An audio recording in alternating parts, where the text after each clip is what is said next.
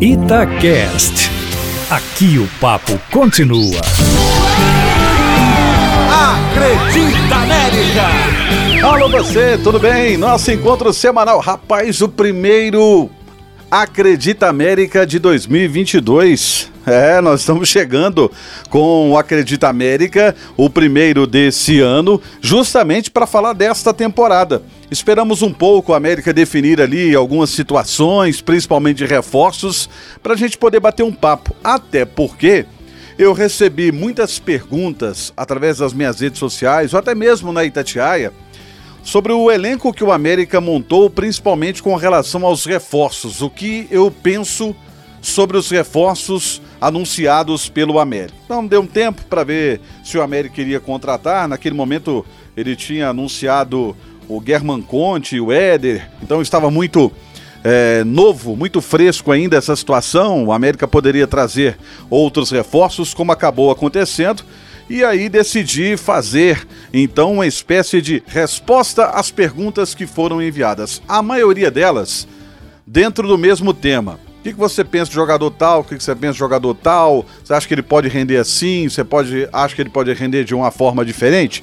Então, a partir de agora, vamos fazer aí uma análise desses reforços que o América contratou. Foram 11 reforços no total, alguns deles questionáveis, principalmente do setor de meio campo e ataque, e, na minha concepção, um acerto gigante no sistema defensivo.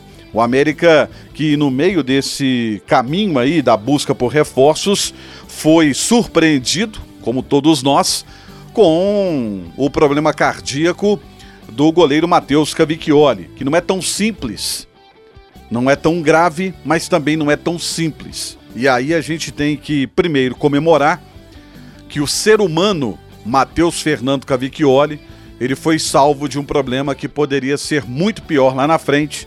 Então, um trabalho que foi feito, ainda bem que esse tipo de exame é realizado no início de toda a temporada, e isso acabou sendo descoberto. A primeira coisa, salvar a vida do ser humano Matheus Cavicchioli. Depois, com o tempo, esperar as coisas acontecerem, porque é uma cirurgia muito recente, para saber como fica ou como ficará a situação dele daqui para frente.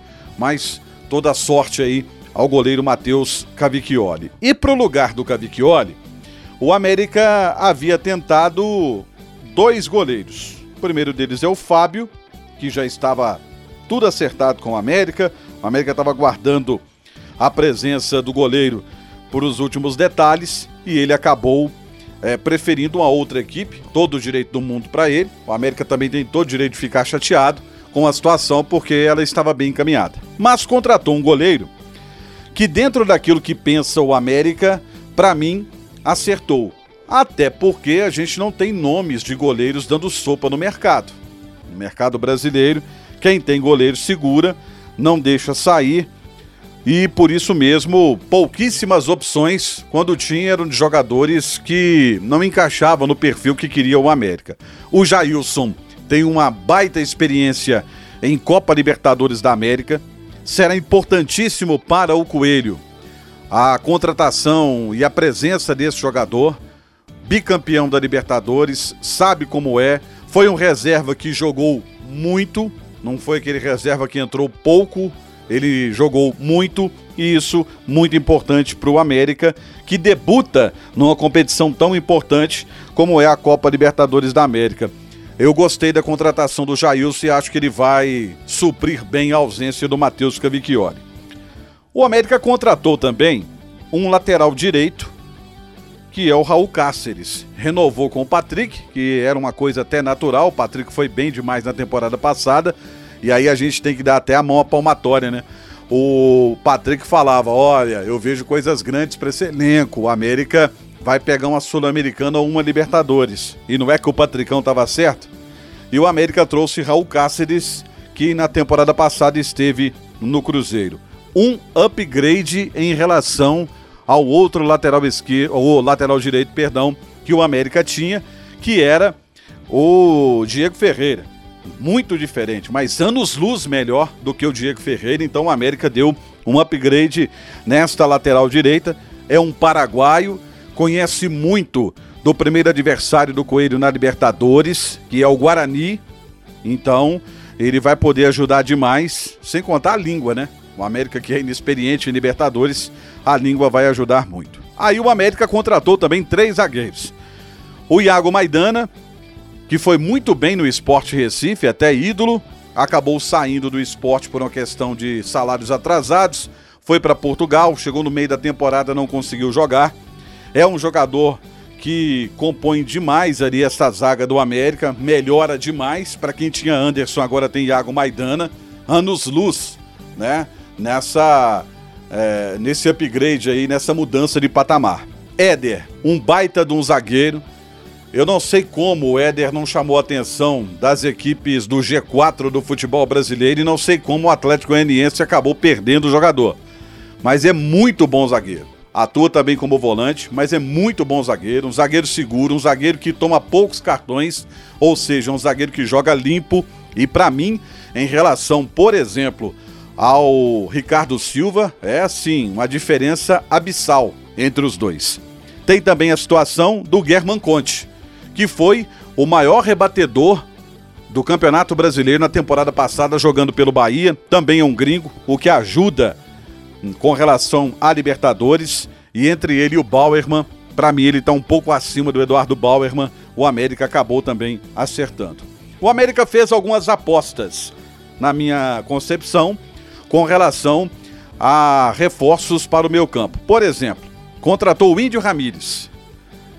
É um meia que surgiu no Atlético Nacional da Colômbia, mal jogou na equipe do Bahia. Então é uma aposta, é um meia canhoto. O América tinha Bruno Nazário e Giovani, que nada acrescentaram na temporada passada.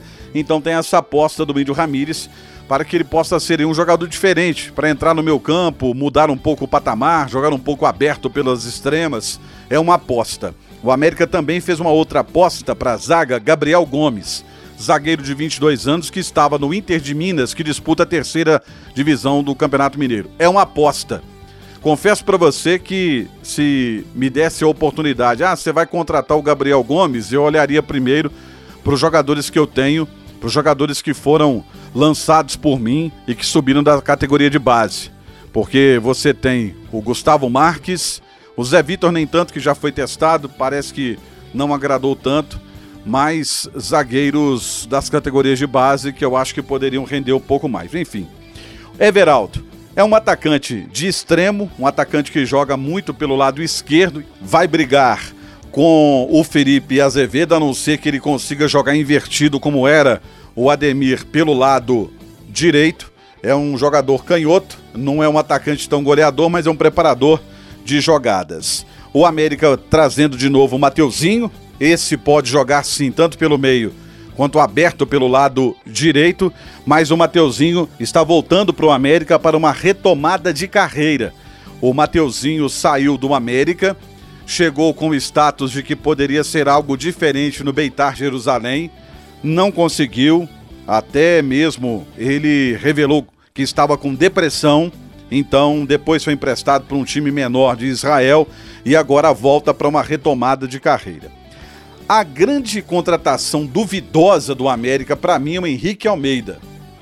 Acompanhei de perto a carreira do Henrique Almeida desde que ele surgiu na seleção brasileira de base, surgiu no São Paulo, como um novo Caio, por exemplo, que hoje é comentarista. Muita expectativa em cima dele, e essa expectativa acabou não se concretizando. E o Henrique Almeida, por todos os lugares que passou, só no Coritiba é que ele teve uma fase muito boa. Depois disso, ele acabou degringolando. Para mim, ele é uma espécie de cota social do América, como foi o Ribamar, uma aposta pessoal de alguém lá de dentro para a contratação dele. Eu torço assim fervorosamente para que queime a minha língua de todas as formas, esturrique que vire carvão e que ele possa render algo no América, mas meu pé atrás com relação a ele. E a última contratação, o Wellington Paulista, já experiente, esse sim já rodado, esse sabe fazer gols, é aquele atacante chato que incomoda, que provoca o adversário, então acho que pode ser uma boa o Wellington Paulista, num time do América encaixado, que manteve aí a sua espinha dorsal, o Wellington Paulista possa fazer os gols que tanto fizeram falta para o América nas últimas temporadas, um time que cria muito, mas que converte muito pouco. Somado a isso, o América manteve uma base de time, manteve jogadores importantes, como por exemplo o Marlon, que acabou comprando os direitos dele, também negociou a situação do Lucas Cal, manteve o Juninho, manteve o Alê, renovou com o Felipe Azevedo, e isso é muito importante. E tem a garotada da base, que está pedindo passagem. Carlos Alberto, principalmente, já merece, na minha concepção, uma chance para começar como titular no comando do ataque do América.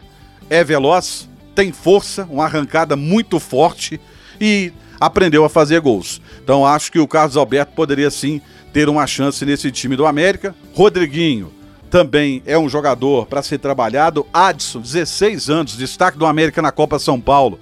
Clubes grandes de olho nele, tentando a contratação. O América tem um contrato com ele mais longo, segurou a onda. É um jogador para ser trabalhado, pode jogar nos dois extremos do ataque, também é uma situação muito boa. Então é essa a análise que eu faço desses reforços do América nessa temporada que já começou com o Campeonato Mineiro. Daqui a pouco tem Libertadores, Copa do Brasil, Campeonato Brasileiro, e a gente vai continuar acompanhando tudo aqui no Acredita América. Encontro marcado, semana que vem a gente volta. Até lá. Acredita!